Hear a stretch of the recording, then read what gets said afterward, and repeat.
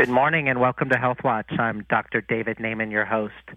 Is it possible that some people catch mental illness? In other words, could some significant subset of people with schizophrenia, bipolar, anorexia, OCD, or depression have the cause of their mental illness traced back to an infectious disease, a virus, a bacteria, or a parasite? Today's guest, Harriet Washington, thinks so.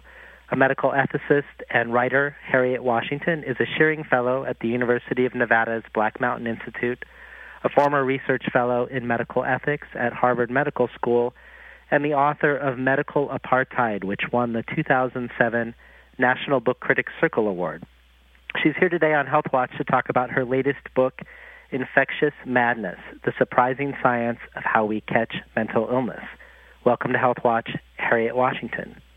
Thank you so much, David. I'm very pleased to be here. So why don't we just start with how you started on this path of investigating a relationship between infections and an increased risk of mental illness? Well, initially it was sheer serendipity. One thing happened a very long time ago, but it always stuck in my mind. I had encountered a patient on the floor who was mentally ill, clearly. In fact, he was had dramatic brain damage, devastating neurological symptoms that culminated in eventually being confined to bed. But he had lost his memory. He couldn't no longer speak. And it turned out, according to the lore from the aides who cared for them, they said, well, this is a man who had paresis. And I didn't think there were any paresis sufferers left. Paresis used to be a very common mental disorder, and it's not common anymore because at one point it was discovered that it was caused by syphilis. We don't see paresis in this country anymore because people with syphilis are now treated with penicillin before it can develop to the stage where paresis develops. In the developing world, though, paresis is very common. So I always remembered that, and then I came across an Italian medical journal article in which a researcher tried to link Borna virus, which is more common in Central Europe than it is here, to schizophrenia. And I thought, oh, I've heard of this before, mental illnesses being traced to infection. Then I began thinking about more common or more familiar mental illnesses that we know are caused by infection, like rabies, for example. And it struck me that we actually have knowledge of these diseases, but we don't tend to approach them in this way. We simply don't think of them as diseases caused by infection, but some of them have been familiar to us for a while, and others, the evidence is just now evolving from human studies.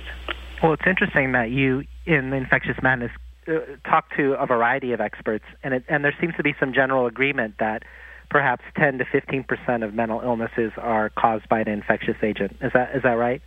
That's exactly right. And with one very eminent, outsider, there's one outlier. One person thinks that up to 85% of certain illnesses are caused by infection. But he's the outlier. Everybody else agreed on that figure. However, trying to pin them down was fruitless. I kept trying to ask them, well, how do you know this? What studies point to this? But when they supplied studies, they were all over the place because, of course, the studies varied very differently in their methodology and in the disease they looked at and in their recruitment. So there was no real way of comparing these studies. And so I thought, then why are you all independently coming up with 10 to 15%? And finally they began admitting it's just our judgment. It's basically an educated guess, but an educated guess based on decades sometimes of looking at these diseases and teasing out in many studies what the prevalence of infection was.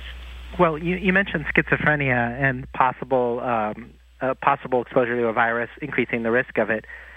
You also talk about how pregnant women, when they get the flu, their offspring have an increased risk of schizophrenia, and likewise, there may be an increased risk of schizophrenia if you're exposed to toxoplasma, the parasite in cats. Are all of these pathways just different pathways to the same result, or is there a different mechanism that happens with each of them that might lead to an elevated risk of schizophrenia, for instance? For schizophrenia, well, it depends on the disorder. For schizophrenia, it seems to be, as you stated, the mechanism rather than a specific agent. Not all infectious agents have been tied to schizophrenia, but a large number have. The common flu, Toxoplasma gondii, a parasite carried by common house cats.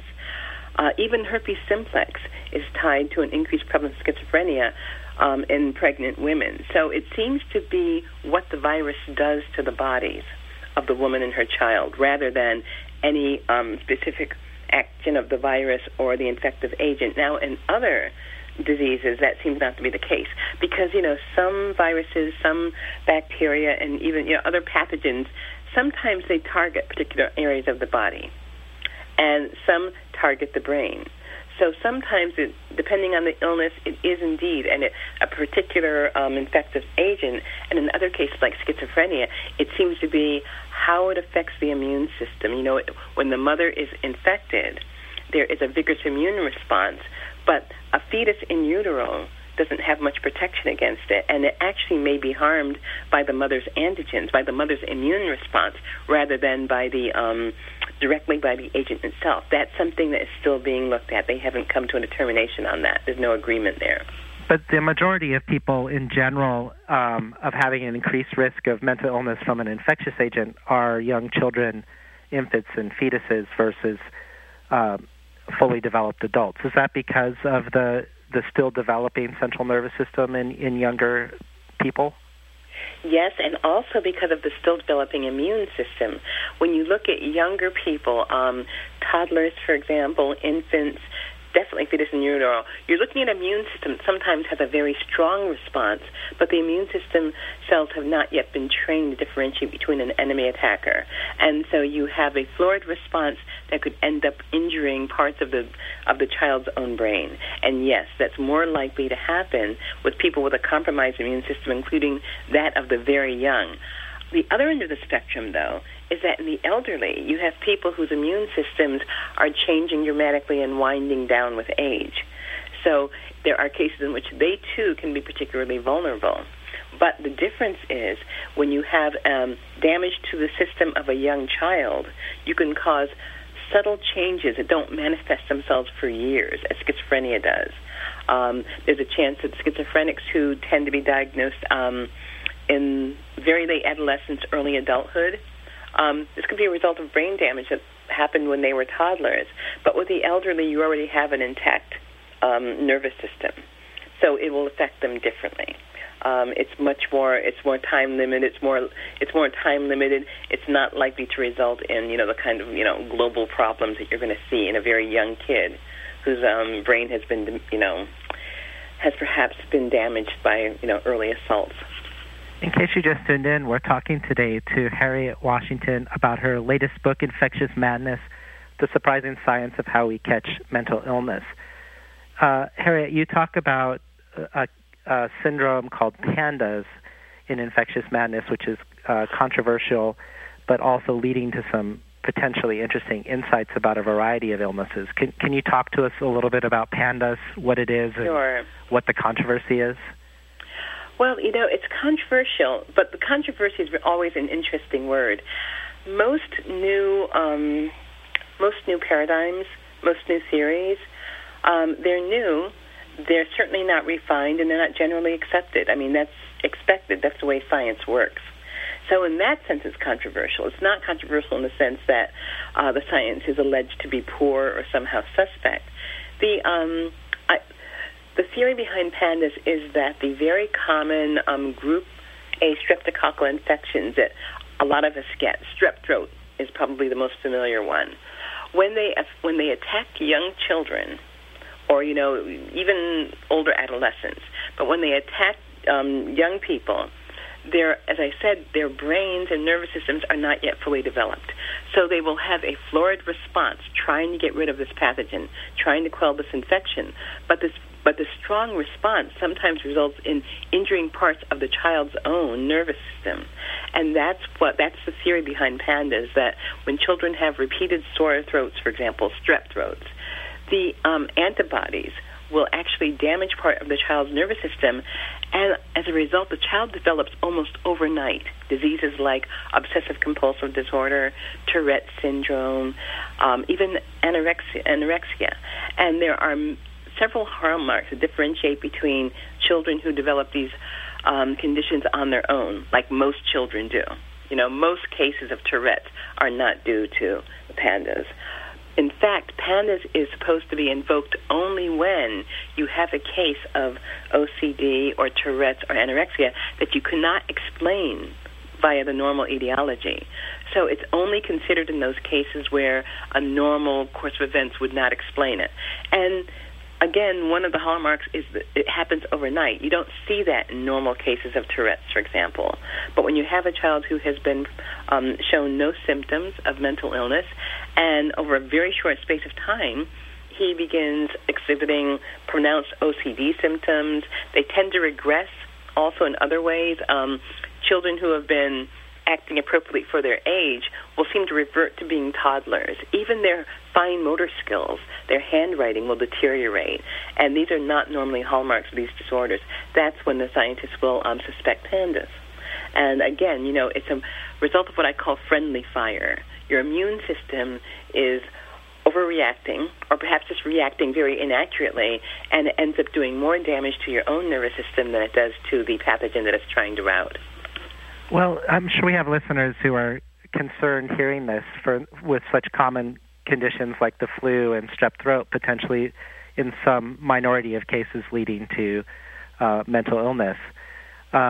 What are some of the things that people can do, if anything? Are there some treatments or prevention strategies? A great deal that can be done. In fact, I always stress that, of course, it sounds scary, but from my vantage point, this is actually a good thing when you consider that for some common devastating mental disorders like schizophrenia, in most cases we don't know what's caused it, so we can't try to prevent it.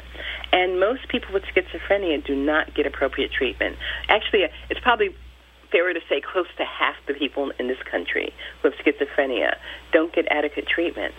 And there is, of course, no cure, certainly no prevention. So now we're talking about something for which we may have preventive steps, and that's a good thing. So, and they're simple.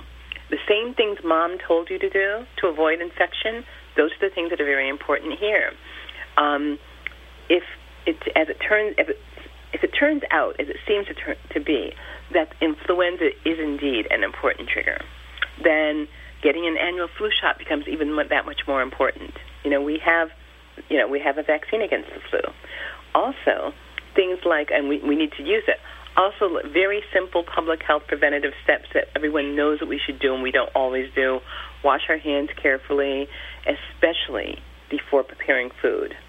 Because not only the influenza virus, but toxoplasma and some other pathogens that are linked to mental illness are caused by tainted food. They can easily taint food, and if it's not cooked correctly, and if you don't wash your hands before preparing food, then you can fall victim to them. So, washing your hands, getting your flu shot, taking steps to, minimize your contact with infection and infectious people. And, of course, I talk in the book about more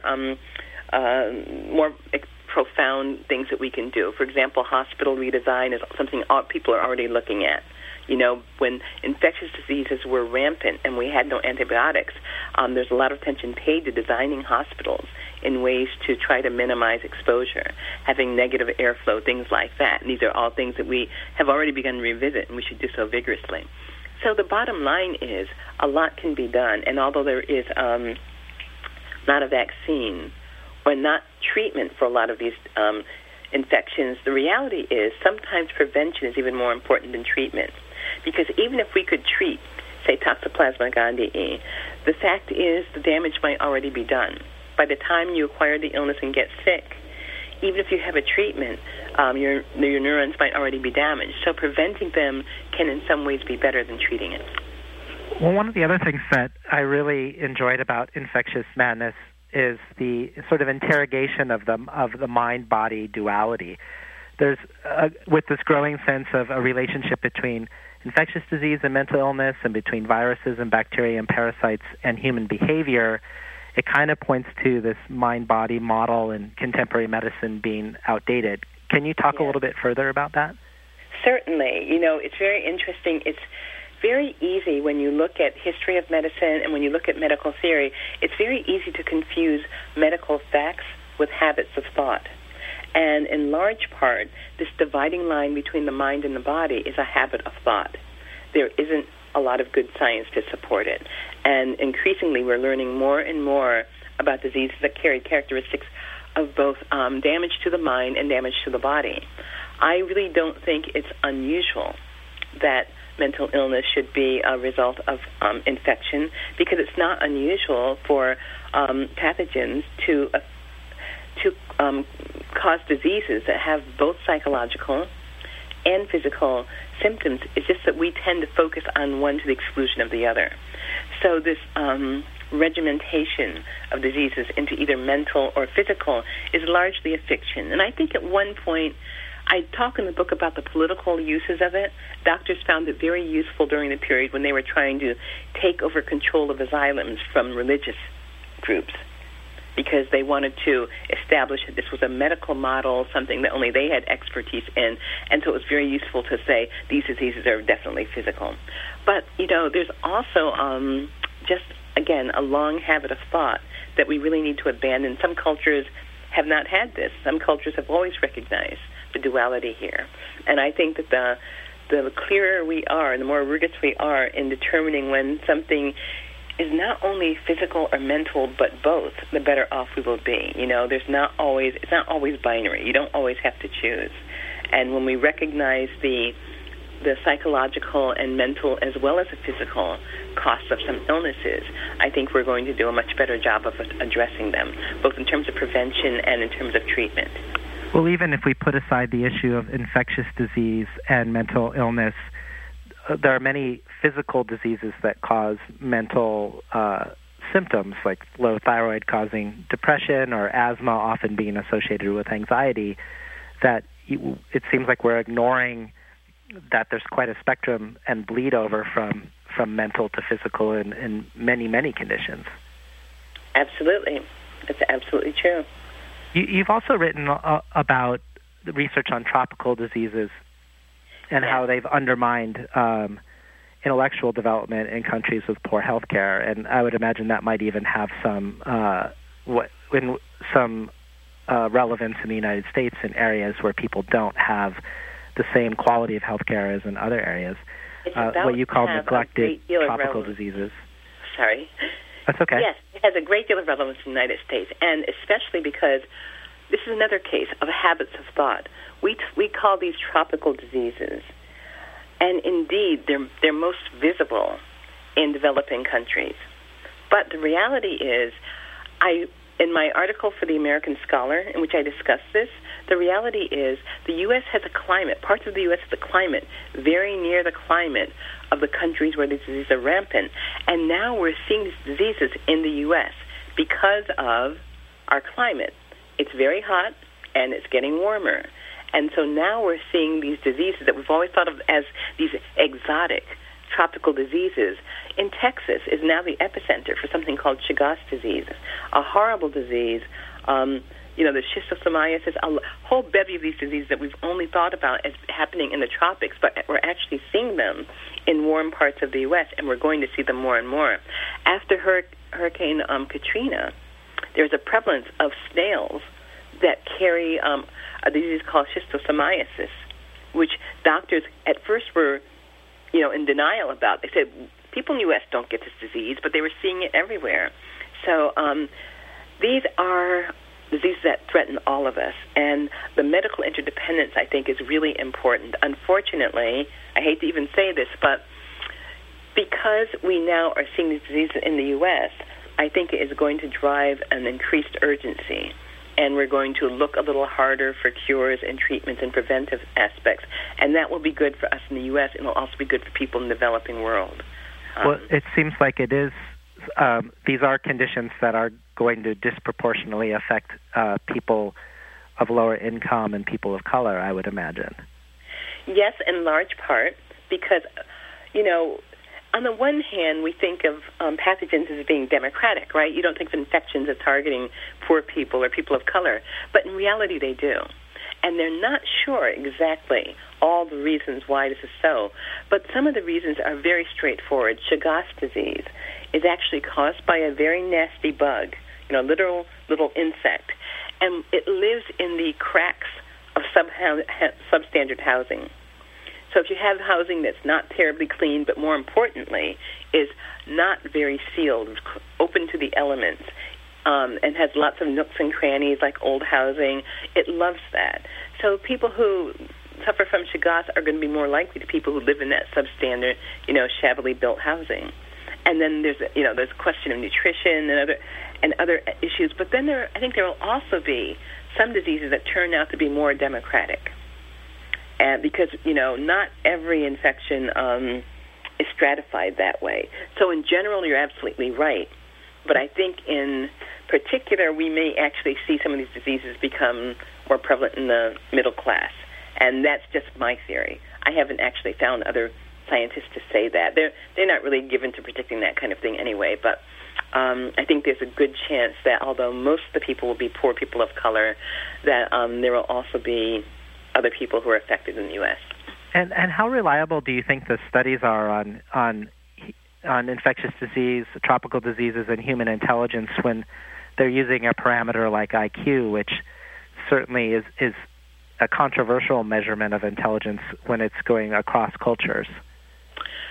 Yeah, I don't think of IQ as being controversial. I think of it as frankly flawed. IQ works well when you're looking at wealthy Western countries because it tends to measure the kind of things that are done frequently in Western countries. There's a lot of evidence that IQ measures not ability, but it measures activities, mental activities that are improved through repetition. And so if you're measuring people in the West who are frequently doing things like mathematical computations, every day, simple ones, right? Making change, that sort of thing, then it's going to accurately measure it. But if you take that same measure and you go to Nigeria and deal with people who have a very different economy, who don't see perhaps money from one year to the next, and then ask a test that sort of predicates, some familiarity with, managing money or managing numbers, you're not going to get an accurate measure. The measures simply aren't accurate when you take them out of the U.S. Also, there's a lot of fiction around IQ. One of the biggest fictions that the hereditarians, the people who say that it's hereditary, depend on is they say, well, it's genetic and it's passed on from generation to generation. That means that you can't increase IQ.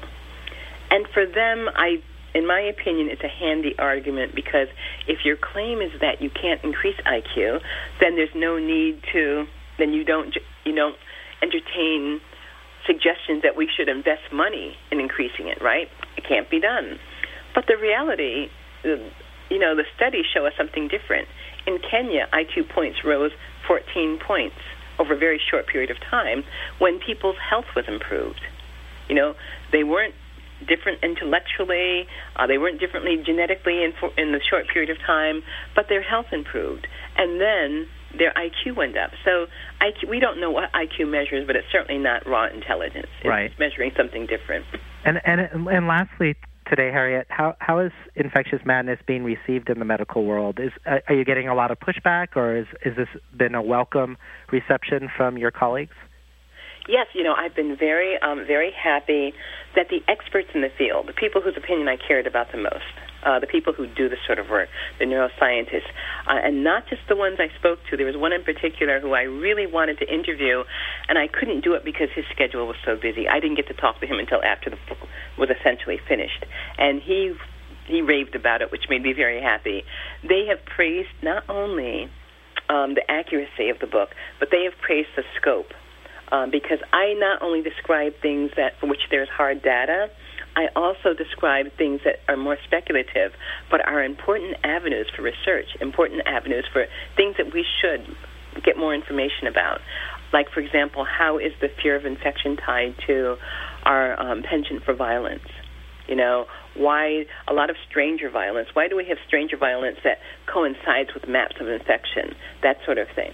And they praised that. I was a little nervous about that. I didn't know how well that would be received, but they were very happy. What's interesting to me is that the experts in the field have said glowing things about the nuance of the book, as well as its factual nature. But it is the lay reviewers who occasionally, and like 2 occasions I can think of, who seem to have some difficulty understanding basic things I said in the book. For example, there was a review in the New York Times yesterday that surprised me, because the reviewer wrote that I was claiming that infection causes mental illness, period. And I thought, that's interesting. In the first few pages, I specify that it's 10 to 15%. And I talk about all the other factors, genetics, It makes you wonder whether they read the book.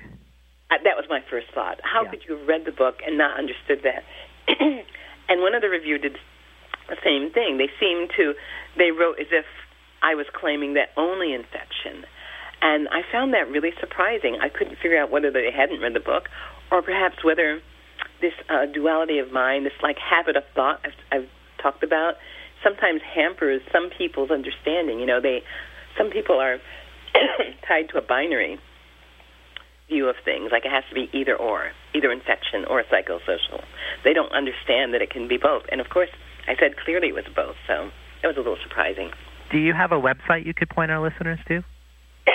Please excuse me.